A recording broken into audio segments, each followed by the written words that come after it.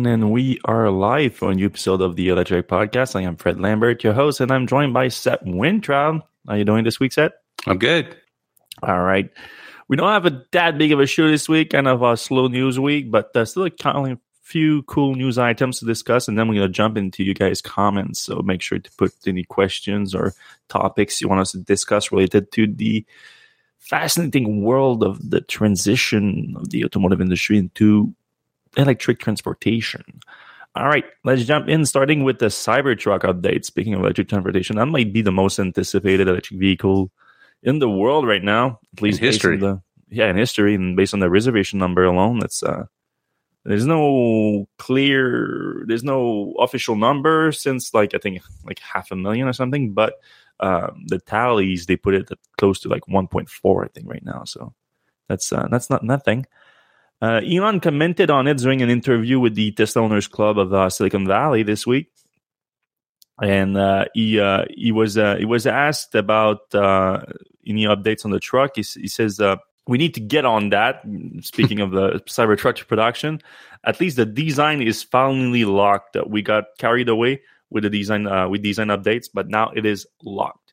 So this is something that actually Elon has commented several times before, when he unveiled the production prototype in 2019. I mean, it was a polarizing prototype, but loved by many people. But Elon said that, as usual with Tesla's kind of modus operandi for product launches, they unveil the prototype and they commit to the production version being better or maybe cooler than the prototype itself, because in the industry that's a trend that's been happening for a long time, where an automaker will unveil a prototype of a future production unit, and the prototype is 10 times cooler than the actual vehicle. My best example is the Volt prototype that he unveiled. I think it was in 2009 or something. And when the Volt came out, it was so much uglier than it was like kind of a muscle car, the prototype. Yeah. Such a cool looking vehicle. I'd argue that the Nissan Ariya is also a huge step down from its original prototype. I mean, the prototype was super duper futuristic, and the new one, the one that's actually being made, is kind of looks like a Nissan Leaf. Yeah, well, I mean, that's harsh. Though you probably wouldn't take it as an insult, since you're comparing it to another of their designs. But yeah, I mean, the Cybertruck, Elon kept saying that there was going to be some design update. There was some discussion at first about making it bigger, making it smaller with the size, straight to fit it in the average garage. They kind of gave up on the plan of making a smaller version. They were talking about 20% smaller. Sounds like it's going to be about the same size that it was originally unveiled, which is it's a decent sized truck. It's kind of deceiving, the size of it, because of the lines. It doesn't have obviously not traditional pickup truck lines. So the highest point is the peak of the triangle before it goes down to the bed, while average truck is just a flat top. So the dimensions are different. But yeah, that was given up. But lately we've heard of different updates to the designs and features, and especially the rear wheel steering was added. And more recently, a bunch of the other things was added more recently. We know that the wiper system has been something that was going to be changed from what we've seen in the prototypes. So apparently all of that is now locked, and now Tesla is moving to actually producing that final design.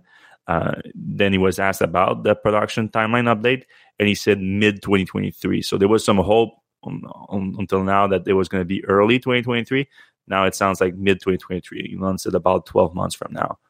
And we know that recently Tesla has acquired the Hydra, the new 9,000. I think it was 9,000 pound. The new world record went from 6,000 pound, the one used for the Model Y die casting machine, to now 9,000 pounds. We call it the Giga Press now. So yeah, a new timeline for the Cybertruck. It's still vaporware for a lot of people, since it's been delayed so many times, and I get it. But this is something that Tesla is going to bring to production. There's just no doubt about it, because they need something in that segment. That segment is just too important to accelerate EV adoption in the US. And even though they've been beaten now quite significantly in terms of first to market by Rivian, by Ford, technically GM. With the Hummer. Yeah. All 50 of them. Yeah, I don't know if it counts. Though I bet that GM's might beat them too with the Silverado. Yeah. Like, I don't know when that's coming next year, but it's not. If it's during the second half, they would beat that too. So Tesla needs something on that segment. They can bring it to production. It's just like it might. I'm not convinced by that timeline either, because this Tesla itself has been clear that there's going to be some big things that they need to do to bring that thing to production with the exoskeleton bodies. And Elon also, these comments sounds more and more like they are reminiscent of the 2015 comments about the Model X, 2014, 2015, like, oh, we're packing it with features, like, and all that, and they go, like, here he literally said we got carried away with the design update and the features. That's basically what happened with the Model X, and that delayed that car too a lot. You know, we talked to a former Tesla executive at a Bloomberg New Energy Finance thing, and he told us that Elon was micromanaging the Cybertruck in the same way that he was micromanaging the Model X, and that, you know, came in late, and you know, there's tons of features that weren't quite ready for prime time when it came out. So I think the fact that he's doing the same thing with this one is going to make it so much cooler. It's going to be crazy cool, but it's also going to take a long time to get there. And like, that kind of brings me to the next thing: is what is this thing going to cost? Oh yeah, that's a good question, because like we've lost the spec on that thing, we lost the pricing on that thing since like now over a year at this point. So Tesla really needs to update us about what the specs are going to be, because that might. It's not going to be 40,000. That's for sure. Yeah, no, definitely not 40,000. And that 1.4 million reservation holder is like, you can see a lot of them drop, I think, when the pricing update comes. And because I still talk to some these days, like, oh, I have like 2 in reservation because they're so cheap. It's like, yeah, they were so cheap in 2019 when you can also buy a Model 3 for $40,000 and a Model Y for $50,000. Right. Now they start at $62,000 for the Model Y and 46 for the Model 3.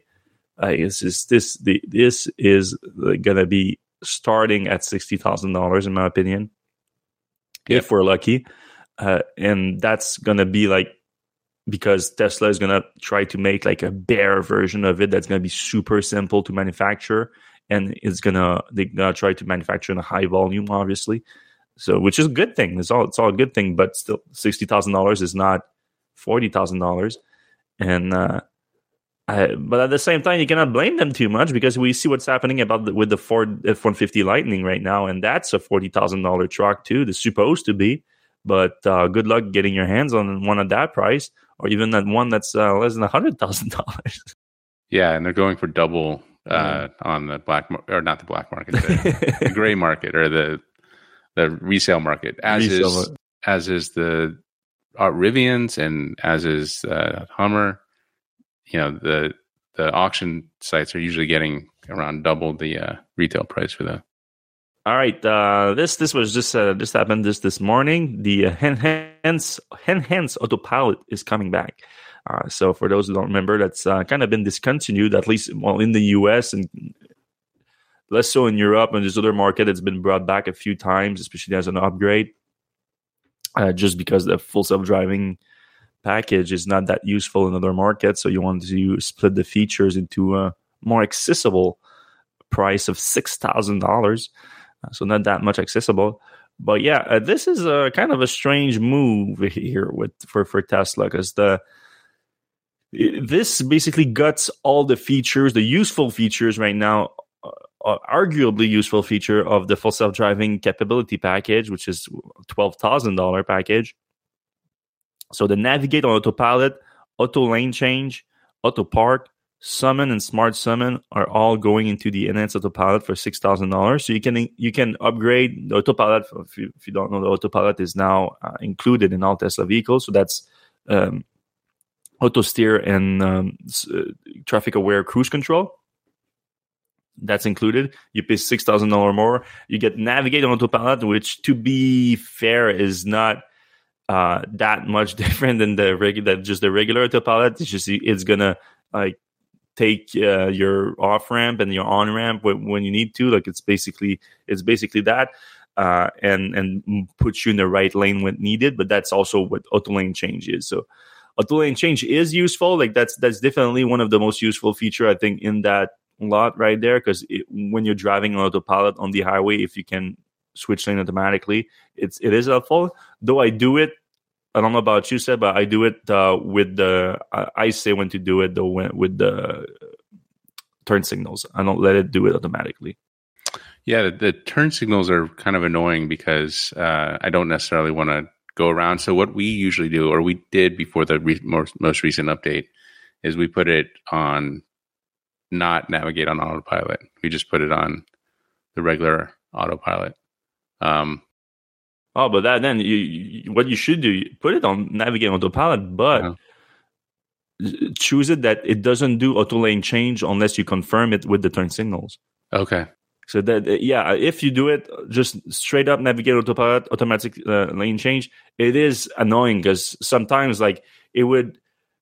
Like don't get me wrong, I'm 100% to you use the left lane when you're passing and everything. For sure. But sometimes it takes bad decision where you're passing a car, but you're gonna pass 2 or 3 cars at the same time, and it's not worth going back right away into the right lane because you're about to pass another car.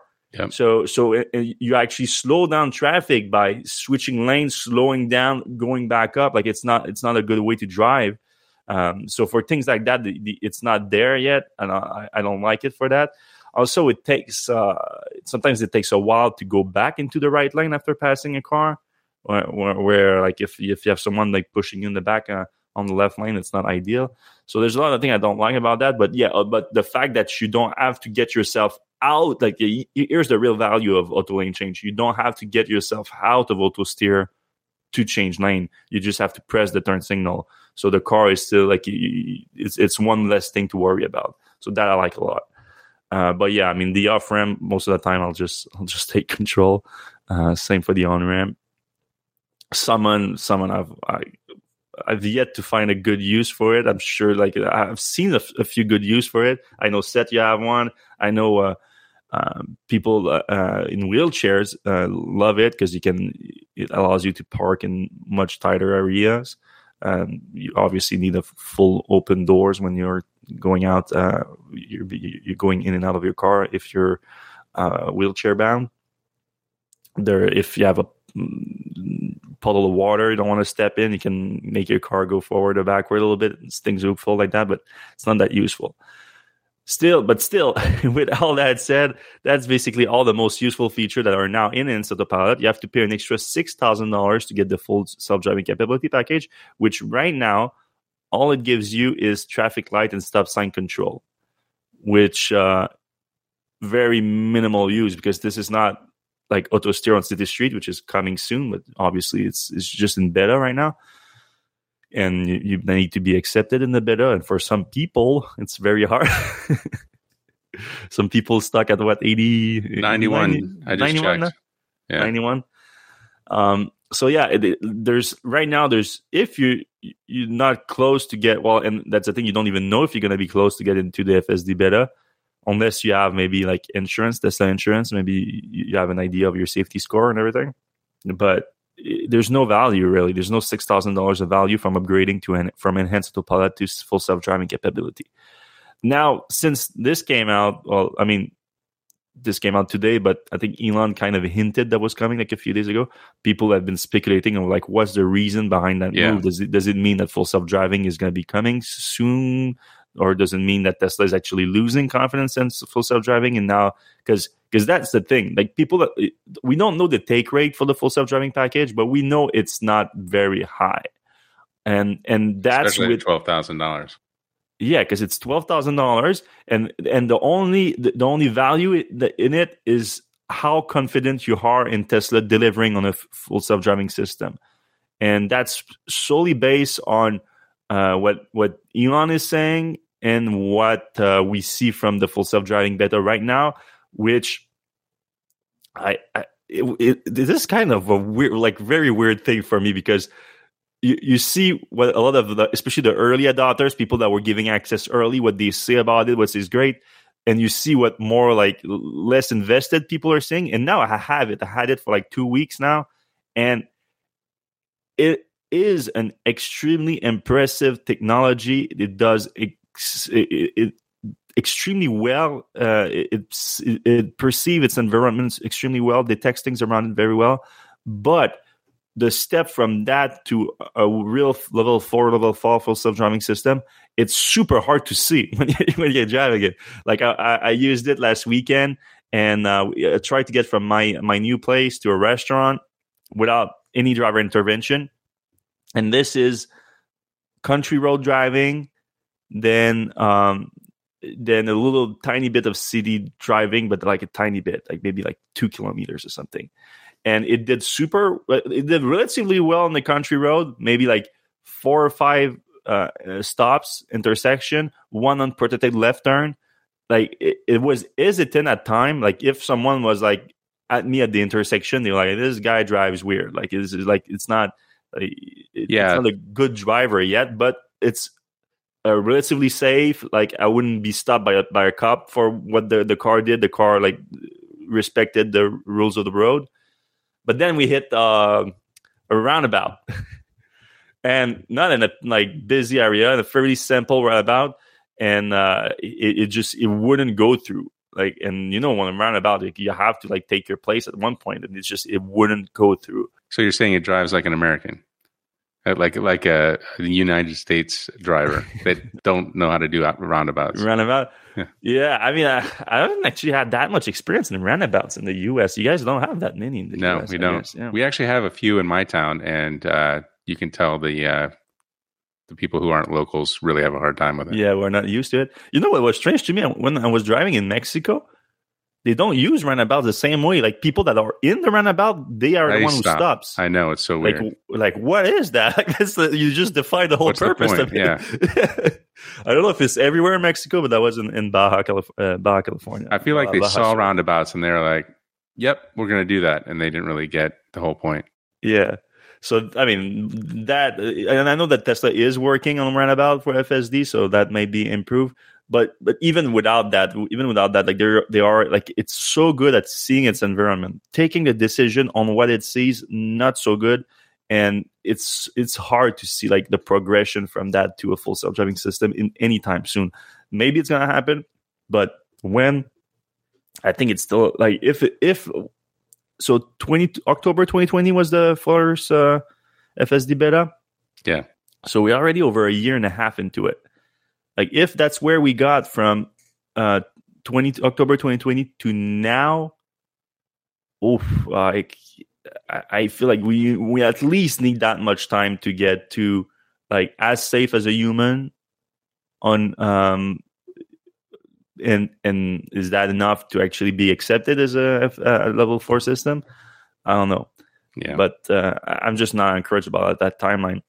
Yeah, it's also interesting that you mentioned going slow through intersections. I also experienced that when I was trying it out. Some people have said, I think Tyler Ogren, who we've had on the show before, and I'd probably call a full self-driving bear, has theorized that people are hitting the accelerator as they approach an intersection so that it doesn't slow down as much as the... That's something now that I believe truly that some of the FSD beta, the popular ones that are posting videos on social media a lot, some of them, when they say no driver intervention, you can. It's because I did it. I've not in that test drive that I did. I tried to like just not do it at all, and it is super annoying to drive like that because it is super hesitant. You can just press a little bit on the pedal and then. But then you're taking the decision, not the car. Like you're saying, like, yeah, you should go right now. You're safe to go. If the car doesn't know if it's safe to go, like we have a problem. Yep. Yeah. Or if it takes that long to figure it out. Yes, that too. You got people behind you honking. So yeah, I mean, I don't want to like throw a lot of cold water on it because it is extremely impressive what they do with a car that's in the hands of consumer. Because I've seen super impressive things from Waymo, from Cruise. but they do it with a vehicle that it's never going to be in the hand of a consumer because I don't know how much they cost, and but they have a ton of technology in it that's just it's not like Tesla. Tesla is doing it with cameras and a system that's super power efficient, where you can use it in just an average electric car, or it's Tesla vehicle. I'm not saying it's average, but like, you know what I mean. It's not a car that someone poured like $100,000 in extra equipment in it to make it work. So that's impressive in itself. Doesn't look like the Ghostbusters on the roof, you know. It looks cool too. Like you don't have some crazy sensor suite all around it, but so it is great. It's just the path to full self-driving and I hate the terminology around it now.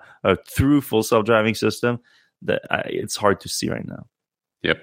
All right. The Texas build Model Y, we suspected that there was a price increase on it, like there was on the rest of the lineup earlier this week. That was confirmed through Tesla now making it available through its new inventory on its website. So depending where you are, I saw a few in California, a few in Arizona, a few in Florida too, and make it to the West Coast. So it's not just in Texas anymore for sure. But a few of them, Texas build Model Y, have made it all over the U.S. and it got a $2,000 price increase. So production started 2 months ago. It's already $2,000 more expensive. So start at $62,000. You see here, like this one is 500, but it has the bigger wheels and it's black. The white one is the standard. Should we read into anything strange about it only being sold in warm weather states with the new batteries, or is that just a coincidence because it's coming out of Texas? No, I would think that's probably a coincidence right now. I wouldn't worry too much about that. Like it's so closer to Texas, or Florida is not that close, but still, I wouldn't read too much into that. It's just more about the availability of it. Like we know that production is still very, very slow in Texas right now at Gigafactory Austin.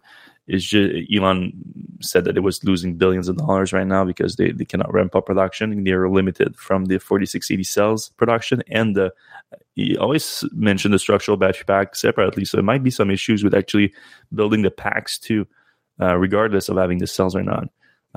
He made that comment several times over the last few weeks. But there's enough that looks like they satisfied the employee demand for it, because they were only offering to employees at first. They moved to people that have Model Y on orders and are relatively close to the factory, and now they are making a few of them available on the inventory website. But we know also, like, they're just trying to deliver them as fast as possible by the end of the year, not the year, the month, because this is the end of the quarter right now. All right, next one. The VPP. Tesla has launched the official virtual power plant that is coming to California, and this time is a real one. So a few months ago, or last year actually, at the end of last year, Tesla launched a VPP. So if you have Powerwall in California on the PG&E network, you were eligible to just participate in a virtual power plant, but it was as a volunteer basis. Well, this is also a volunteer basis, but it was no compensation. It was just the goodness of your heart to help the grid and also prove, I guess, the efficiency of the system, though I don't think a lot of people question that, to be honest. They just don't know, really. But yeah, if you're not familiar with the VPP, it's you use distributed energy storage system, in this case Powerwalls, that are behind the meters, and you pull from multiple of those systems. You pull power at what they call an event or an emergency event, where the demand is too strong and the grid cannot provide, and you can have a potential for brownouts, which are not uncommon in California and on PG&E's network. So with that, those if those Powerwall have the capacity, they can send energy back to the grid and get compensated for that. So they didn't used to, but now with this new program here, the official VPP, they can. And it's not cheap. They're paying $2 per kilowatt hour. So if you're familiar with your local electricity prices, I'm sure it's much lower than $2 per kilowatt hour. I mean, here I pay like 9 cents per kilowatt hour, so $2 would be crazy. But in California, it's more like closer to 20 to 40, and sometimes like cents per kilowatt hour. So it's still a big difference in prices. So it shows you like that's how much they need that energy during those events. They didn't release any data on like the frequencies of events or anything like that, but they did release like some kind of idea of what you can see. So like this, for example, like this with your system. So if you have Powerwalls right now in California, you should be able to go into your app in the section for the Powerwall and go click the virtual power plant with the Pacific Gas and Electric Company, and Tesla knows your system, knows the size, how many Powerwalls you have and everything. And they can tell you how much you can expect to make from an event. So like for this customer, as an example, you can make $58 per event for 7 events. The way it works, you have a bottom limit that Tesla, I guess it's not Tesla, it's PG&E, that PG&E cannot go and get into your Powerwall, so that you can still use them for backup power if there is an actual brownout, and or like if that's what you use for like to get some energy from your solar or whatever. So you can say don't go lower than 20%, and then with that 80% of the rest, they won't get it unless they really need it, unless they're in an event. You get a notification that there's an event coming right now that the grid is expecting that it's going to need more power. So they give you the details of the event, and then they get the energy out of it, and you get compensated on your PG&E monthly bill. Tesla said also that there's about 50,000 Powerwalls that are eligible for this VPP, which give us an idea of how many Powerwalls are installed, not in California on PG&E's network. With PG&E, that's the one that's Northern California, right? Yeah. Yeah. They're the ones responsible for all the fires. So yeah, this is cool. Like this is going to be one of the biggest one, obviously, because again, there's 50,000 potential Powerwall that can join on this. Tesla has a big one in Australia, but I don't think it's that big. And in Texas, they are trying to get approval from ERCOT, the local electric utilities there, to authorities for the electric utilities, to approve such a system. So there's a big push right now from Tesla for virtual power plants. I think they reached the scale now that there's a lot of value in it if they start doing that. And obviously, the more deployment of energy storage system they can get, Tesla will truly become kind of a decentralized electric utilities supplying grid services for those networks. So this is super cool in my opinion. So I should have said something when we originally talked about this, but Green Mountain Power in Vermont, where we have a ski place and also some Powerwalls, has something similar to this. Yeah, where you actually get money, but the money comes from Green Mountain Power directly. And also, it's more like is it not more like a discount on your Powerwalls? They don't do it like based on how much. They give you a discount on your Powerwalls, but if you already have Powerwalls, like I did, they have a bring your own Powerwall program. And they just gave me a lump sum check, significant, like $6,800 or something, to let them use my Powerwall, basically as they want, for 10 years. So, $680 a year or something like that for 10 years. And the stipulation is if there's a storm coming, then they don't use all my power, but they basically, every day I can see the Powerwall draining during the high charge times. So, for me, since we got the referral Powerwalls, it kind of pays for the installation and then some. So for me, it's a fantastic deal. I still get the backup power, unless the backup happens like right at the end of, the peak. And I've told them that, I want to save like 30% of the battery for, in case there's an issue. Our Vermont place is really small, so it can go for like 3 or 4 days, on the Powerwalls alone. So unless we're heating a lot and it's really cold. So, I mean, I like that. It's a cool way, but I think a version like this where you're specifically paid for every event. It's not like a lump sum, and then we get to do whatever we want with your energy. It's not. Well, I mean, at least in Vermont, you don't have solar on it, so it's like it's their energy that it's in the battery pack too. But right. Yeah. Okay. It's just coming at like low value times. But this is really cool. I think we're going to see a lot more of those. Yep. All right. Oh, this was interesting. Elon Musk saying on the same podcast, well, it's not a podcast, it was an interview, I guess, on YouTube with the Silicon Valley Owners Club. He said that he would consider Tesla starting to advertise in order to counter media bias. So I thought that would be an interesting discussion for us to have, being in the media ourselves. Because I'm just gonna quote him here because I think his logic is important. Maybe we should advertise because the traditional media will not run negative pieces about automotive. Because automotive is one of the biggest, if not the biggest, advertiser in papers. Tesla is basically free game. It's safe to say that if they run a negative piece about General Motors next to a General Motors ad, General Motors marketing executive are going to call them up and ask, "Why did you do that? We will be spending nothing with your publication next year." So I can say as a publisher that nothing like that's ever happened. We do see General Motors ads on our site sometimes, and they directly bought some banner ads on. Yeah. You want a good example? Like right here, right now. I'm on our website here, Electrek. We have an ad right here for the Electric Mini. And I can tell you right there, I'm not a big fan of the Electric Mini. Yeah, we took the Mini to the shed and... Like this is, actually, it's not a horrible car for. It's not a horrible car, but I feel like it should have been a lot better than that. Like especially considering like the Mini E program from 15 years ago. At this point, lost decade. Yeah.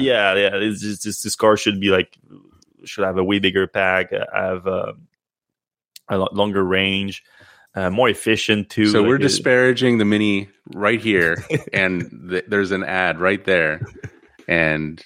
Nobody's going to call us. It just doesn't work like that.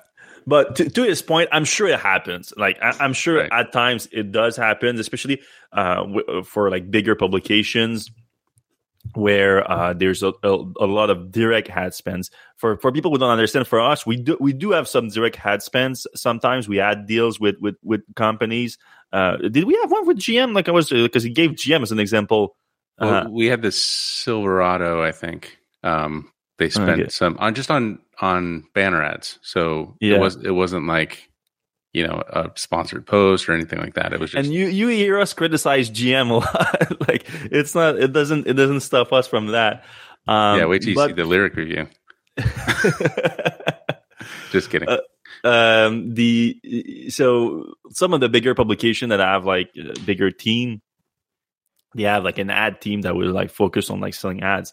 We do have that. We do have some people that works on us to buy some direct ads. But most of our ads are like this. Like this is we have no control, or we have some control, but not that much on what kind of ad goes to, because it goes to Google AdSense, which is a great service. Like it creates like an actual like Chinese wall between the publishers and their advertisers, because we don't have access to. People Google AdSense know that we have some real estate for an ad there, and is going to try to optimize and show the person the best ad. So actually, in this case, it's trying to show me, Fred Lambert, the best ad on this website for me. It makes sense to try with an electric car because I do research a lot of electric cars, and Google knows that. So we don't have that much of a problem with that. But what I don't like at all with Elon's logic in the first place, like if he has issues with the media's coverage of Tesla, there's a lot of things he could do before starting to advertise. I feel like having a PR team. I know I'm a broken record on that. Step. Having a PR team will help a lot. And I know it's easy to say Tesla had a PR team before, and there was a ton of negative coverage on it. Fair. But let me tell you, Tesla never had a real, like, well-staffed PR team. Like, at its best times, I would guesstimate about maybe like 10 people max on it, on the team. Yeah. For I mean, back then was maybe not a massive automaker, though it was getting a massive amount of coverage. So I know that at that time it might have been more difficult for Tesla to have a big full-size PR team for an automaker of its size. But now it certainly could. Like now it would be a fraction of a fraction of a fraction of its budget. And even if it's probably still wouldn't be able to handle all of the media coverage that's coming Tesla's way, it would still be able to help a little bit correct the misinformation around the company out there. So I think that would be the first step to help. But then beyond that, if your goal is like, okay, we're gonna spend money with the media that are disparaging us, and my assumption is that they're disparaging us because we're not spending money with them. So now we're gonna start spending money with them so that they don't do it. That's just rewarding bad behavior. Like this right. is a terrible idea. Like I don't like it at all. Well, it's weird because he's saying this is a horrible thing to do. Yeah. We're going to start doing it. Yeah, basically. Yeah, and it's not the first time that he's mentioned that too. But this time, what it feels like more, and a lot of people have been commenting that is it feels like it's not Tesla that he wants media not to disparage, not to write negative pieces about. It's him. Right, because he's been the target more these days than Tesla. Like Tesla has done some not great things, like any companies of that size do. Like it's not perfect for sure, but most of the bad media coverage that I see around Tesla is more about Elon himself and his public comments lately. Yep, and whatnot. So to me, it almost feels like he's doing like I could spend some Tesla ad money and I would get in the good graces of some of the media publication because I'm literally putting money in their pockets. Like this is not a good look, obviously. Nope. Just get a PR team if that's really a concern for you. Like, because and if you remember back in the day when he said that he was shutting down the PR team, he said he didn't want to manipulate the public, and so saying that implies that you think that the job of your PR team is to manipulate the public. Here's the thing. If you're right and if the company is good, you have the truth on your side, you don't need to manipulate the public. You just need to make sure that the truth is being reported. Right. That's all you need. And also, I mean, working in the media kind of got me delusional a little bit about like... there's like that's something that my dad says all the time. 50% of people are incompetent, and I was always thinking like you're exaggerating. It cannot be like 50% of people are incompetent. It's actually about 80, I think. yeah. But the more I've been thinking about this, he's actually not wrong because, like, first of all, there's a lot of people that just do jobs that they don't want to do, and automatically I don't blame them. You're not going to be as good at that job if you're not something you want to do, if not something you're passionate about. Like I pity you if that's the case. It's a sad place to be. And so these people I'm not saying that you're an incompetent person, but you might be incompetent in the job you're doing. And also this famous phrase, like I think it's George Carlin that said it, where think about how stupid is the average person, and then think about half of the people are stupider than that. You have that in every profession out there. It's just like that. Every profession. There's dumb doctors out there. There's dumb lawyers. There's dumb journalists. So keep that in mind every time you see, especially in the Tesla community, because people are quick to go FUD, shorts, and all that. Most of the misinformation you see about Tesla out there, I would venture to say most, if not like 50% to most of it, it's incompetence. Yeah, it's like that saying, never ascribe to malice. Malice, what can be ascribed to incompetence or stupidity. Good saying.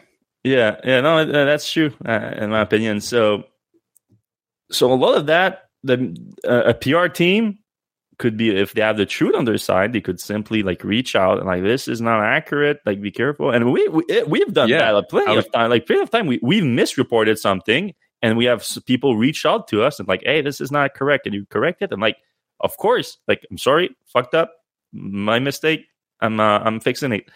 And I mean, we should also mention that we did talk to a former Tesla PR person who was operating in the PR function recently when it came to the von Holzhausen. That's a weird one because even back in the day when Tesla officially had a PR team, Elon would use them for other things too, more personally, like the Boring Company, for example, right. and things like that. Like that was a strange one, yeah. Especially considering that for the correction on that article, like other people more directly linked to, well, actually claiming not to be directly linked with the company reached out to. So anyway, yeah, get a PR team, Tesla, an official one. Yeah, and a decent sized one that can handle the kind of volume. And get smart people. Doesn't necessarily need to be from a PR background.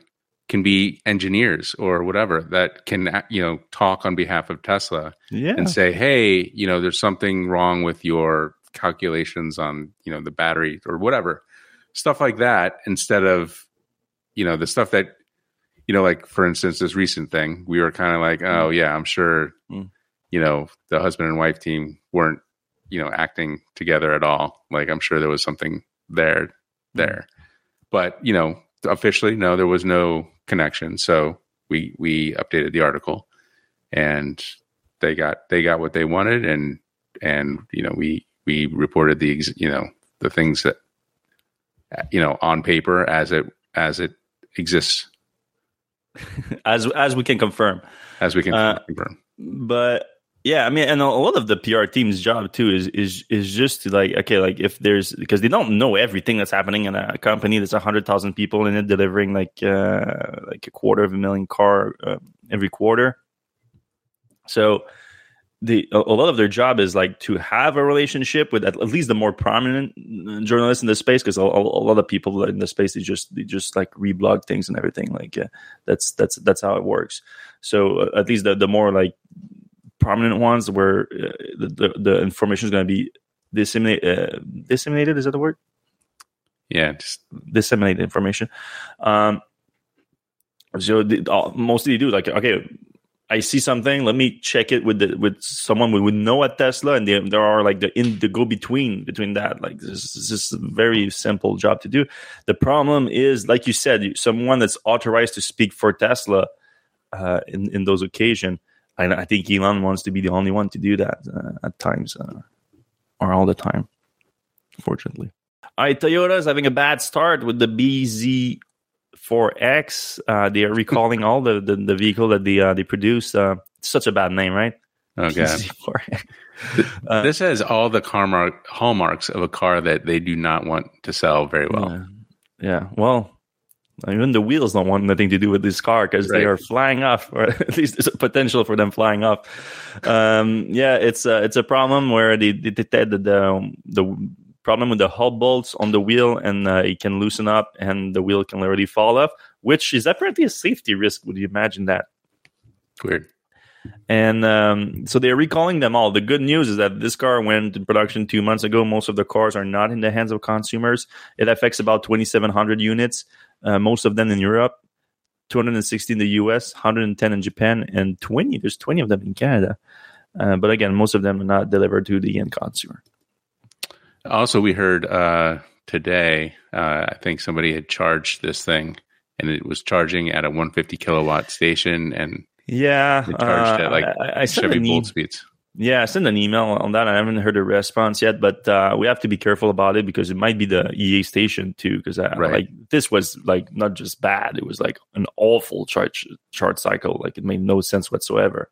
Like you said, it looked like a Chevy Bolt kind of a cycle, which a Chevy Bolt is capped off at what 54 kilowatts. Yeah, 54. When this one is supposed to be 100 or 150. I think it's 100. 100.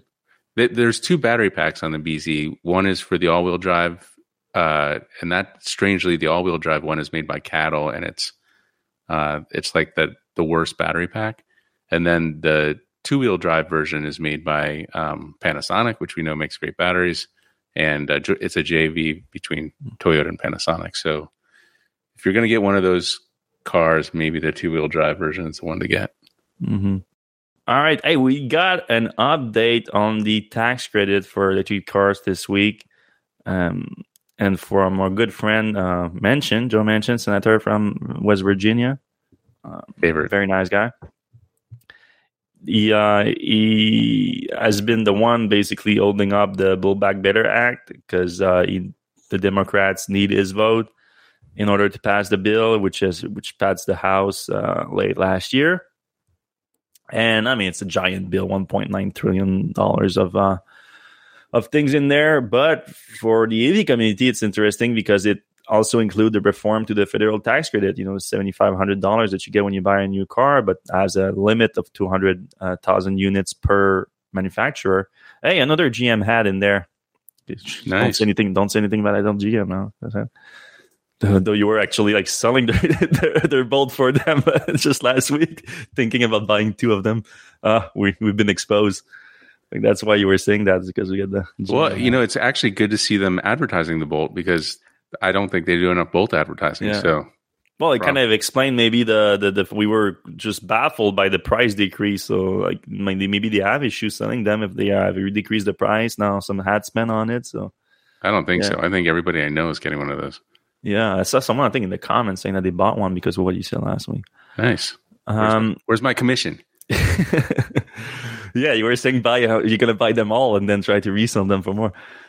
So yeah, the update this week, as I mentioned, said that basically the $4,500, so the $7,500 was the tax credit. The main goal of the reform of the tax credit is to remove that 200,000 unit lock on it because it's put Tesla, GM, and a lot of the automakers that were early in electric vehicle at a disadvantage. Also happens to Nissan, right? Yeah, Nissan soon, or at least, or maybe already. Mm-hmm. At a disadvantage. Also happens to be American automakers. So now the U.S. government is literally paying for foreign automakers to ship cars from other countries and to give them $7,500 when they get here. So in order to rectify that, the plan was to remove that cap and then just put like a time period where there would be an incentive to buy an electric car. 5 years was the time period for the version that passed the House, but also included a few other things in that didn't make it was pretty controversial. Not everyone was happy about it, and the biggest one was on top of the $7,500, you put an extra $4,500, a $4,500 credit on top, bringing the total $12,000 for if the car was made at a union factory. So a unionized workforce was building the car in the U.S. So that made it two things were made it like, there's going to be a bigger incentive if the car is made in the U.S., but only if it's made with the union workforce. So that put Tesla at a disadvantage because they don't have a U.S. unionized workforce. Rivian now is producing car in a non-unionized factory. Then there's Toyota. And it's basically everybody but GM, Ford, and Stellantis or whatever it is now. Volkswagen, Volkswagen was not producing electric car in the U.S., though they were starting now with the ID4 in Chattanooga. I don't know if Chattanooga is unionized, is it? No, it is not. Yeah, so it would be a problem for Volkswagen too. So now Manchin came out and said it's dead in the water. That bonus is done. The Democrats have given up on it. And now it's about the rest of the incentives. Manchin apparently, we're not a big fan of Manchin. Obviously, he's kind of sold and bought by the fossil fuel industry in West Virginia. But he's kind of making some sense with this right. One though. Like the union extra dollars is the goal here is not to incentivize the purchase of electric car, is to please the union, which votes Democrats like this. So it's a hidden bribe almost, but it's not. It's in no way. It's not made to incentivize electric cars. Now, it also makes sense when you say that $7,500 doesn't make sense at all to either, because there's a big backlog of order right now for the electric vehicles. So why would you incentivize the sale of something that already there's more demand than you can produce for it? Which he is technically right about that too. At this point, it's not clear how much the $7,500 would help. Probably not at all at this time. Right. If there's full demand, then there's no. Yeah. The concern is on the timeline. So maybe there is like if the bottlenecks get figured out in the next 2 years, maybe it would make sense. But not that much. It's hard to see a lot of value in it right now. The value is more like fairness, really, because the gas cars that they sell right now, they don't have they basically are incentivized by not actually being taxed for the negative impact that they are on the environment. So having an incentive on the EVs show that like, oh, these are actually good on the environment, so we're incentivizing those. So that makes sense to a degree, but at the end of the day, is it going to get more electric cars on the road? I have my doubts at this point because of how strong the demand is. At the same time, I would love to have it back on a $25,000 boat, and then you can get some lower income people actually buying some electric cars because they'd be a lot cheaper. Cars. Yeah, right. They'd be a lot cheaper. So there's that too. And then also the upcoming Equinox, which is going to be $30,000. Yeah. So there's things to consider on that front. So yeah, we'll see. We'll keep an eye on it, but right now, at least the 4500 is dead in the water for the union-made EVs. It's about more of like what they do in terms of removing the caps. But there's a few things they could do to emphasize that, and I wrote that in my take on this article where it says,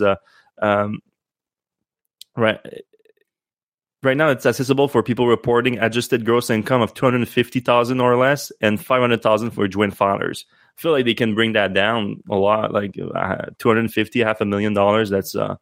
That's a lot. Like they could cut that in half, and that would make a lot more sense, I think. Yeah. And they did introduce some cap on the actual price of the vehicles. I think that makes sense too. But the problem is that the price went up so much that like it's going to remove access to a lot of cars. Like I think 55,000 is the highest it goes to now. Right, that takes all the Teslas out. All the Teslas, and like there's not that many cars now that starts at 55. Right. And that's it's a retail price. I think I don't know if it affects the MSRP because those are very different for some of the electric cars out there. All right, we're gonna have one more news item to discuss, and then we're gonna jump into the comment section. I know there's kind of a lot of comments today, so if you can put questions in all cap before you write your question that you want us to address, that would be helpful, but we'll try to get as many as we can. What we're going to discuss actually this week is Seth, you just went out to Salt Lake to check out the Lyriq, the Cadillac Lyriq. Your review is not out yet, probably this week, the next week, I mean. Yeah, we're going to do two. We're going to do the first look this weekend. Okay. I went to Park City, which is just outside of Salt Lake, with our video guy, Mikey, who's a local guy there. And Cadillac flew me out. We stayed in a off-season, really nice resort, and they gave us the full marketing pitch on the Lyriq. I can't talk about the drive experience, but there's a lot of other things that we're going to talk about in the initial post. Something to think about in this car is like it's for sure a Cadillac.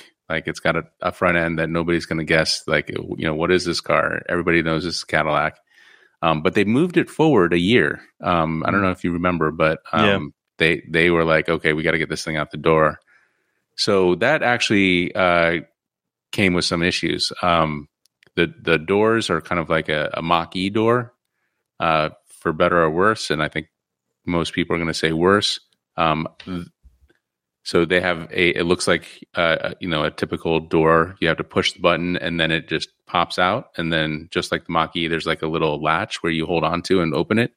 But unlike the Mach-E, front doors, that's for the front two doors, and also the back doors. But the back doors, in the Mach-E, they don't even have the push button. You have to go like in inside. And yeah, same thing. So it's kind of like if Cadillac saw the Mach-E and they were like, "This is the best thing ever," we're going to make it a little bit more difficult to use. Mm-hmm. But we talked to the designers of it and they were like, yeah, we had to push this forward a year. Next year, it's going to have a better mechanism for opening the door. So, all these are sold and the people who buy them are going to be very happy with them. but there's they made some compromises to get this out the door. Another thing is Super Cruise, which is, for me, it's the easiest level 2 driver autopilot system. Yeah. It's not available on here. Not yet. It's going to be coming in a few months, they said, as a software update, but when people pick those things up, and that's going to start this week or next week, it's not going to have access to Super Cruise. We weren't even able to test Super Cruise on it. Disappointment. But, again, Cadillac moved this thing up a year, so not all the engineering could have been done on it.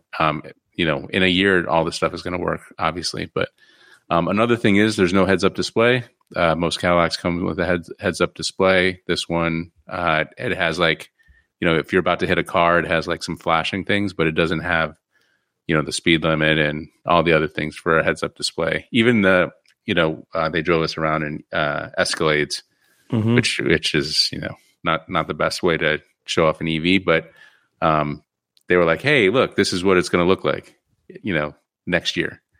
So that was kind of a problem. And it's going to sound like, I'm talking about all the problems here, but I want to get all the bad stuff out of the way. Yeah. The charge door was also I think designed too quickly. Snow's going to pile up on it. It's got a little stringy thing. If they had put the Bolt charge port on this thing, everybody would have been happy. But they over designed it. You got to push the Cadillac button.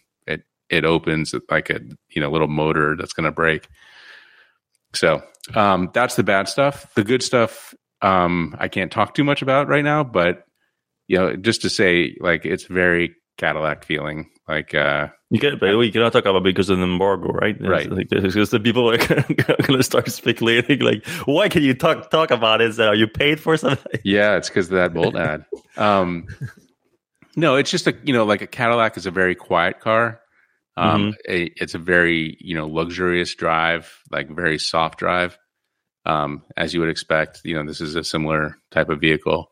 It's got a ton of room. You can kind of see in that picture that there's a lot of space between the driver's seats.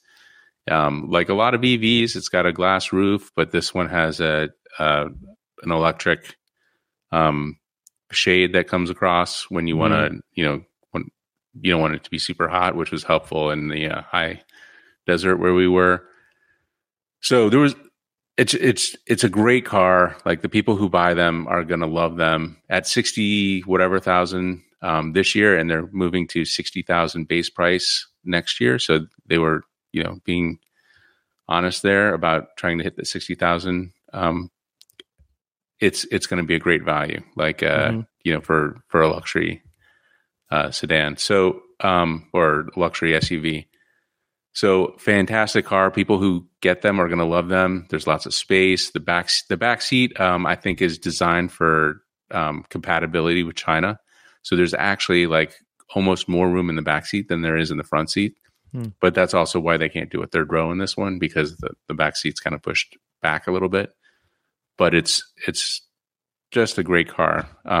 And we get to ask them how many they plan to make this year, because the whole sold out in 17 minutes. We asked them a number of times, and they kept on saying we don't talk about numbers. So that was frustrating. It was also frustrating that we only got to drive the 2-wheel version, which is 350 horsepower, so no slouch. But the acceleration was similar again to the Chevy Bolt. When there's an all-wheel drive version, much heavier car, right? Yeah, much heavier car, much more horsepower, but the all-wheel drive version adds another 150 horsepower and takes a second or two off the 0 to 60 time. So, and it's only 2,000 something more. So, if I was getting this thing, I would definitely get the all-wheel drive version. Yeah. No, I mean, it's they say they don't want to talk about the numbers, but they're the one that were bragging we sold them out in 17 minutes. But if you're making 2,000 of them, that's not that impressive. Not saying that you want to make 2,000, but I don't know. We don't know how many they're going to make. There's also a bummer. You can tell from the people on social are talking now. Every car was the 2-wheel drive, gray exterior, like light interior.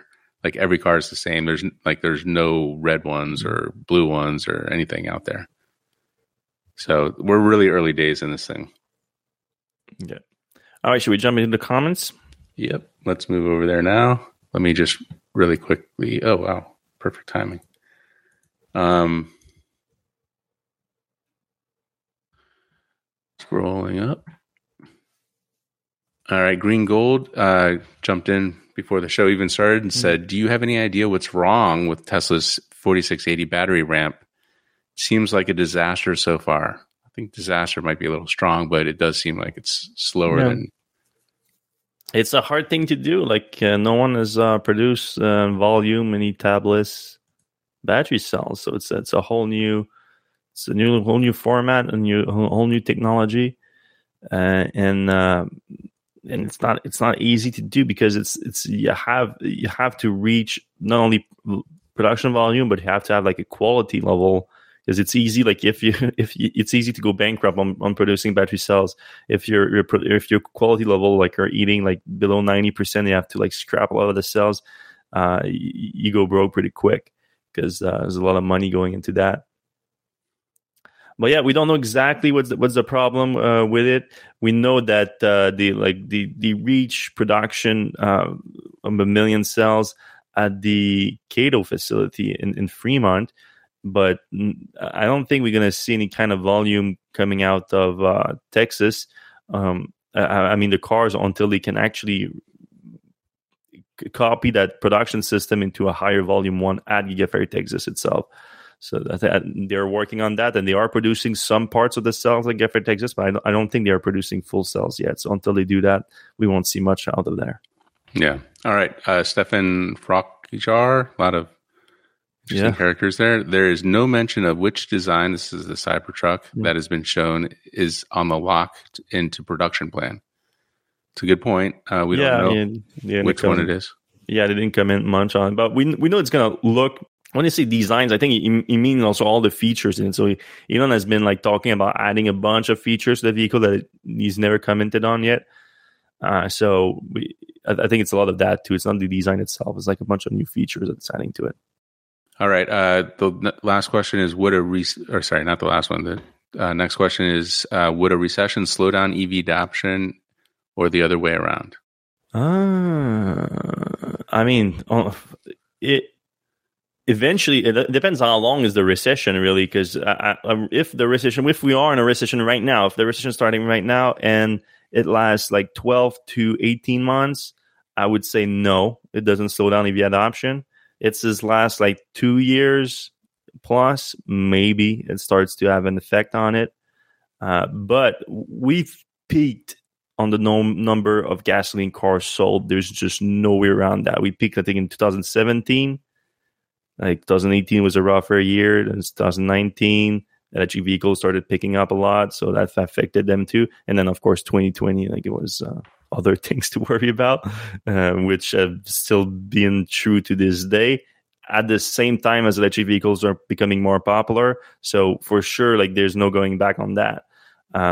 But yeah, I mean, at one point, it's just the new car sales, like new electric vehicle adoption is also dependent on new car sales. If new car sales are doing badly, eventually it's going to affect EVs too, even though right now we are in a production constraint rather than supply constraint, demand constraint. So yeah, that's my answer. If it's less than 18 months, I think we're fine. If it's more than 18 months, I think it starts to having an effect. Yeah, and there's such a big backlog at the moment that even if that does come down, there's still a lot of people out there. Mm-hmm. All right, moving forward, if Tesla is going to a single stack for FSD, then enhanced autopilot will be leftover software. In other words, does this mean a single stack is near? Yeah, that's actually a very good question, John. And I want to mention something about that because even though right now it's not a single stack, I feel like it's affecting my autopilot. Especially like the notification to like apply pressure on the steering wheel, I'll always have my hands on the steering wheel. But as you know, the sensor on the steering wheel autopilot doesn't detect that; it detects pressure. So sometimes you have to just wake it up a little bit to make sure to let it know that you're watching or your hands on it. So that is useful to me. I would assume that might be because with the FSD beta, the camera looks at you and actually pays attention to you. So maybe that's why they don't send you that many. It's not actually the actual driving of the vehicle. So I do believe it's still like 2 stack, 1 stack for the autopilot on the highway, 1 stack for city driving. But yeah, I cannot wait to have that as a single stack. I think I think that's going to be a great progress. But when I think about it, would that make the regular autopilot antiquated? I don't know. Couldn't just Tesla use the same stack for autopilot, but just limits the features in it where you don't have access to the rest, but you're using the same software? I think that would be the case, no? Yeah, I mean, so you get autopilot for free. You get enhanced autopilot for $6,000. And then here's another question. Do you think Tesla will let you upgrade from enhanced autopilot to FSD at a later point? Yeah. For $6,000? Yeah, I think, yeah. All right, moving forward. I don't see 6,000 value EAP, maybe 2,000. Well, I don't know if that's going to happen. All right, they charge $2,000 for a 0.8 second boost from 0 to 60. That's true. There are some people that are offering for less than that out there if you want. Our old friend Joe Boris is here. It says it drives like an American. We're referring to the is the quote of the day. We're referring to the roundabout. Do you think that's because it doesn't have enough data on roundabouts? Well, that might be the case. I don't know. I mean, I've been in California. I lived in California for a few years, and I don't remember that many roundabouts. No, there's not a ton there. And I'm saying that because most of the data is coming from California. Right. Yeah, some people from LinkedIn. Joe was on LinkedIn. That's cool. Yeah, there's quite a few this time. But there's not always context there. So anything new on GM Ultra Cruise? That's the kind of going to level 3.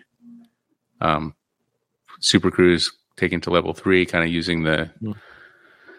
We don't really have any new news on that. But the fact that Super Cruise isn't quite on the Lyric is not a good sign. A question, even with the problems with the FSD, are you still feeling okay giving up Navigate on autopilot and supercharger network to get a Rivian?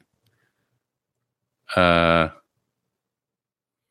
I mean, that's not the reasons for getting a Rivian, but...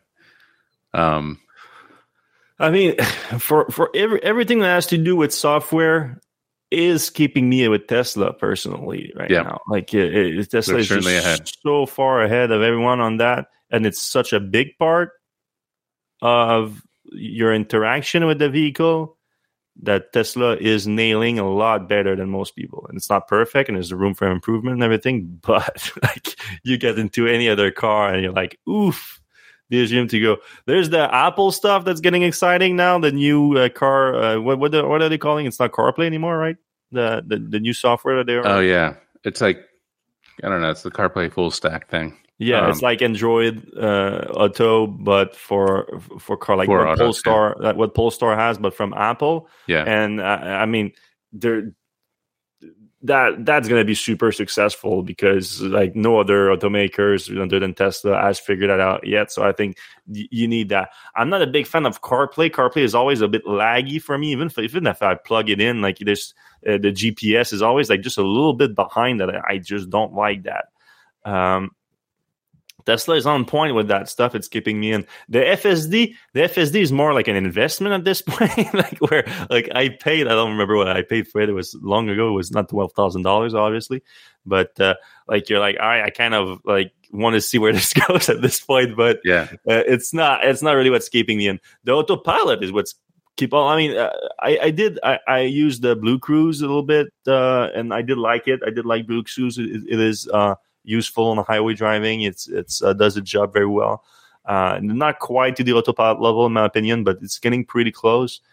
And yeah, I haven't had the chance to try it. Did you when you test drove the Rivian? Did you actually test? Did they have their version of the driver assist system in there? Yeah. So what they have is traffic aware cruise control and lane keep, basically. So it just you're on the highway, it keeps you in your lane, and it doesn't hit the guy in front of you, and that's pretty much it. But they have the same principle as Tesla, where they're gonna release more features over time because there's an extensive suite of sensors on they have a Rivian. huge camera array on that thing. So yeah, theoretically it's coming at some point soon. Speaking of Rivian, next question: who is going to produce the most EV pickups in 2023? GM, Rivian, Ford, or Tesla? I'm going Ford. We had that question a few. Yeah. Oh yeah, Ford for sure. They're planning 150, and I believe them. Tesla, if they start mid-year, I would be surprised if it's deep in the 5 figures. GM, same situation as Tesla, I think. And then Rivian, if they're probably gonna, I wouldn't be surprised if they don't reach their 25,000 units this year. So ramping up from 25,000 to, I just don't see them reading 6 figures in 2023. I just don't see that happening. Yeah. Yeah, it's hard. I think doubling is like the best you can hope for. Yeah, basically. So, all right. Oh, wait, hold on.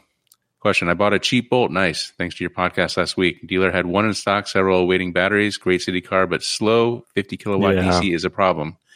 Range is the main hurdle for most people. Well, first of all, congratulations. Second of all, we did tell you about the 50 kilowatt DC, so that's not on us. Yeah, it's not a road trip car. It's just not fun to road trip on it because even if it has 200 miles of range, the 50 kilowatt it's pretty slow once you stop. So it's good for a one-stop road trip. Like I was just going to say that exact thing. Yeah. Like, if you plan out a nice dinner or something, you're going to be there like an hour and change. You're going to get most of the way back to full charge. But like I'm driving next month, I'm driving from Quebec all the way down to Mississippi and then to Tennessee and back. And I wouldn't do that in a Bolt. There's just no way. Right. Yeah. 260 miles will get you pretty far and GM's pretty accurate with their estimates. Yeah, that too. So that's, 4 hours of driving ish. So I don't know. It's like it can be done. If you do it a few times a year, it's probably not going to be the end of the world. And the other thing is like, they did improve the Bolt charge curve. So it stays at 50 kilowatts longer. So, with the new batteries, is that since the new, the 66, they went from 60 kilowatt hours to 66 kilowatt hours. And that was just an LG upgrade. Here's the thing, like for low new, I'm not sure. With the price of gas these days, like it's worth having, like keeping your car, if you still have a gasoline car, like long term, and just having that and removing like probably 90% of your mileage is going to go electric from that. Just the value you gain on that, on like saving gas is massive. Yeah, and like I've said it a million times, the Bolt is a fantastic car. It's like pretty quick. It's super small, so like you fit in like your garage really easily, parking spots really easily. It's just like a great all around city suburban car. So go get them. All right, except don't take the ones that I want to get. Andrew McDonald, question statement: FSD has chance to make driving better than human because of Dojo and automated labeling. All right. Yeah, but that's not a strong statement, having a chance to be better than human driving. Like, so what do you think they will announce at AI Day 2 in August? Sounds like the robot thing's going to take center stage, I think. Yeah, and more so, I think maybe Elon's going to talk more about Tesla's involvement in a general artificial intelligence project. I think that's going to be the case too, because we're hearing a lot more of that these days.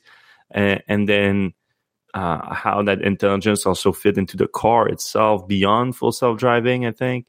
But honestly, like if like Tesla is going to have like this is at least this is in September. They still have a few months. Like I hope that by that point, like FSD beta is like chef's kiss, because like if they go around like we have this humanitarian robot, we're gonna deploy general artificial intelligence, we're gonna have like this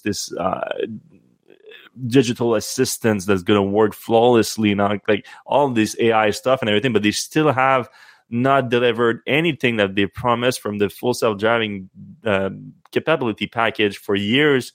Like it's like, well, okay, that's all vaporware then, like, or even if it's not vaporware, like even if they can deliver on that, but I haven't delivered on the FSD, like you're still in deep doo-doo. So yeah, I really want to see, first thing off, like improvement up until by the way, it's not in August, it's in September now, right? No, that wasn't September. September, yeah. I think, yeah, September 30th, something like that. It was moved. Yeah, maybe that's why confusion. So I want to see improvement before then, leading up to that point, and then at the event they should very much focus on self-driving and how they actually get us to a self-driving system where they take their responsibility from the driver, and that they are the one responsible if the system screws up. Like that's what people want to see. That's a real show of confidence that your system is working. And then if they show that, then yeah, man, show me some cool Tesla Optimus robot. Show me some nice AI projects that's going to be useful for not just the Tesla owners, but for maybe like everyone. Yeah, man, like lawnmowers that they could do that. Yeah, I mean that's right up their alley. All right, we talked about the Mach-E recall last week, I think, didn't we? Yeah. Sucks, but they're not really selling. We don't. I'm assuming that they're gonna send us information once they have a fix for it. Yeah, didn't have a fix as of last week. All right, Ponzi, Fred. The truth does not matter to the media. It's all about the clicks. Oh, that's such a cop out. Like, yes, some media just focus on the clicks. Personally, if I get a lot of clicks, I'm happy with it. But to be honest, like it's not the main driver. Like I wouldn't be. Like, if I wanted just to make money, like, there'd be other things that I could do to make money. Like, if I would just focus on that. Like, we are passionate. Like, well, obviously, we're different from the rest of the media where we're very niche media. So we are, like, reporting on something we're very passionate about. But, so, yes, we try to optimize for clicks, obviously. Like, this is a business. You try to optimize for clicks. But that doesn't mean, like, this, the specific what we were talking about is, like, ulterior motive behind negativity on Tesla. So that's what Elon is claiming here. Like there's ulterior motive behind it, and there is some of that. There's no doubt about it. There is shorts out there trying to push some negative aspect to it that is not based on truth. There is there is media that might be influenced by some organization, like there's politicals or otherwise. But for the most part, I think the media cares about truth. They want to report truth, and they want to do that ahead of clicks for the most part. Because I mean, I'm speaking from my own experience here. If I report something and it's found out not to be true, that hurts me personally a lot more than having like an article go viral and making me a few $1,000. Like if it's nice, don't get me wrong, but like I like the like if where I feel is here. Like, if I get, like, an article that goes viral, like, yeah, I go here. If I get an article wrong and I get caught on it and like, I'm like, oh, this, I screwed up so bad. I'm like, what happened? I go like this, like, way, way lower. So the focus is always on truth. And then, yes, people optimize, I think, for clicks, obviously. Yeah, I mean, I think the big picture is that, yes, we are motivated by clicks, but those are clicks over time. Like this isn't a fly-by-night organization. And if we ruin our trust with our readership by doing clickbaity things, then we're missing out on clicks in the long run. So we're here for the long run. We're here, to be honest, and we put our real names on this stuff. So, some of the other like fan blogs, they don't have real names, and still Elon with Tesla, the worst today, like the very worst, like I don't know name names, but the street is so bad about Tesla. Like, go on the street, okay? Everyone is listening, and type in the search bar Tesla and look at the headlines. You get zero information from, and you don't know what you're clicking on. Like, it's just like Elon Musk said something provocative. Like, but that's literally the headline. Like, there's no, they don't tell you what is that thing provocative. Like, it's all that. It makes like this is obviously, that's where you see clicks before truth. But I think that's the exception of the rule. There's a lot of exception, obviously, but I think the rule, the majority, they want the truth before they want the clicks. And like Seth said, the clicks will come from the truth too over time. Yeah. All right. The Jose says Elon Tesla should just hire Seth and Fred. Done. At one time they were trying to. You were interviewing for that job like a long time ago. I was kind of just. You were like entertaining the idea of it because you like Tesla, but you're like, this is like to insert Jose. Like, no, I think both of us would turn that down pretty quick. You need a very particular person to be good at PR. Like, we're both a little bit too controversial, I think, for that to. You got to toe the company line pretty hard. Yeah, toe the company line. I'll say also like patience. I would say I'm not a very patient person, so. All right, real quick, Seth, were you able to get a look at the Velis Electro? That's the airplane at Florida State. I did not. Sorry. Fred, instead of giving incentives to EVs, they should remove subsidies from fossil fuels and fossil fuel vehicles. Absolutely. Yeah, everyone agrees on that. But the thing is that's so much harder to do, politically speaking, than just incentivizing electric cars more. It's a bummer. All right, Andrew McDonald question. Do you think ads on your site may be determined by an algorithm? Yes, I do. And that not the decision of the OEM. The OEM kind of puts some stipulations in. Yeah. So Elon's comments were centered around unions giving money to current government. Not those particular comments. Yeah, I don't know if those were related. For sure that union does spend on ads too, so that can be a problem. But I think he was more specifically talking about like for example, like Motor Trend. But like that's the thing, Motor Trend is a big like media publication, and Tesla's never spent any money with them, but they're still they got them on another thing, though. They were the one of, if not the only major publication where Tesla would actually give exclusive access to an exclusive to the publication. So Tesla plays the access game with media. Yeah, which is just as effective as the ad spending game. Really. I would say almost more. Yeah, especially when it comes to Tesla, almost more, because Tesla is, again, a lot of clicks. So you're like, if I get an exclusive on Tesla, and then do you think Motor Trend would be really willing to put some negative content, and then Tesla will take away their exclusivity access? Right. So they're already playing that game. Yeah, they were before. You got to think about this a little bit deeper, I think. Yeah. All right. There's levels. Nebula 1701 is talking about the Cadillac Lyriq. It sounds like he also looked at perhaps the Chinese version. We've seen the Lyriq doors since the concept sketch in 2019. 2024, we'll have all the missing tech. Maybe he's a Cadillac employee or something. They made at least 100 through May for the pilot line. That's when we're talking about the volume. All-wheel drive version has a few things missing, like the rear view camera mirror and a few other small options. So he knows some stuff that we didn't really know. Red ones are in China right now for review. If you want to get on a plane, I don't know if China will have me, to be honest. How did the materials feel in the Lyriq? And that's something I really liked. All the materials were really good.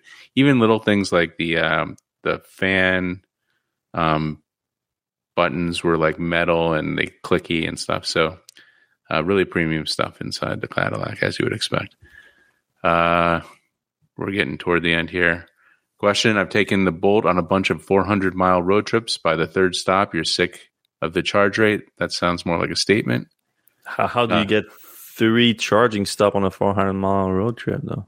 I guess maybe if it's cold and you don't trust the range too much. I guess I don't know. New plug-in charge is a nice feature. That's something we didn't talk about, but a big deal. And we will talk about it more. We were actually trying to get GM or EVgo to comment on it. The problem is the Bolts have plug and charge for EVgo, but the Bolts plug and charge won't work at Electrify America, and vice versa. The Porsche, Volkswagen, and Ford Mustang plug and charge won't work on EVgo yet. And they both say, well, ask the other. So we're trying to get an answer on that. And like, that's really bothering me that they're going to screw around like that. All right. Let's see. Last one here.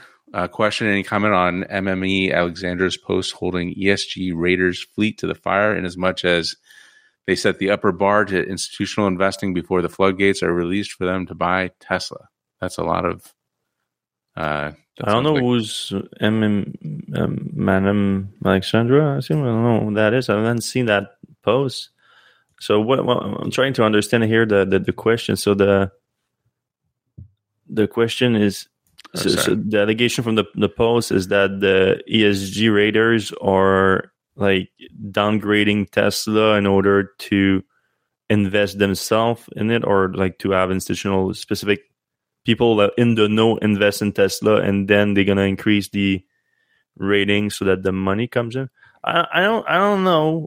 Like that's kind of a conspiracy, like not impossible though, especially in the financial world. Like that's like that's basically the norm. But yeah, I don't like the SSG stuff. Like I don't like those ratings things. Like I don't if you're gonna invest in something, do your own research and see if the company is for the greater good more than they are bad, and then make your own, of course, financial analysis of the company. I don't trust any SSG raters. All right, last question: is the Chevy Bolt battery pack liquid cooled or air cooled? It's liquid cooled, which really makes it a lot better than the Nissan Leaf, which is air cooled, and now it's a little bit less expensive. So really, kind of buy ads with us, Nissan, if you want us to be nice to you. Yeah, exactly. That Aria is, got looking. No, just that was a long show this week. If you're still listening right now, I appreciate you a lot. You're one of the real ones, a true electrification warrior. We're gonna. If you do like the show, please give us a thumbs up or a like or whatever app you're listening to right now. If you're just listening on your podcast app, if you can give us a 5-star reviews, those help the show tremendously. We appreciate each and every one of them. And we're going to see you same time, same place next week. Have a safe weekend. Bye-bye.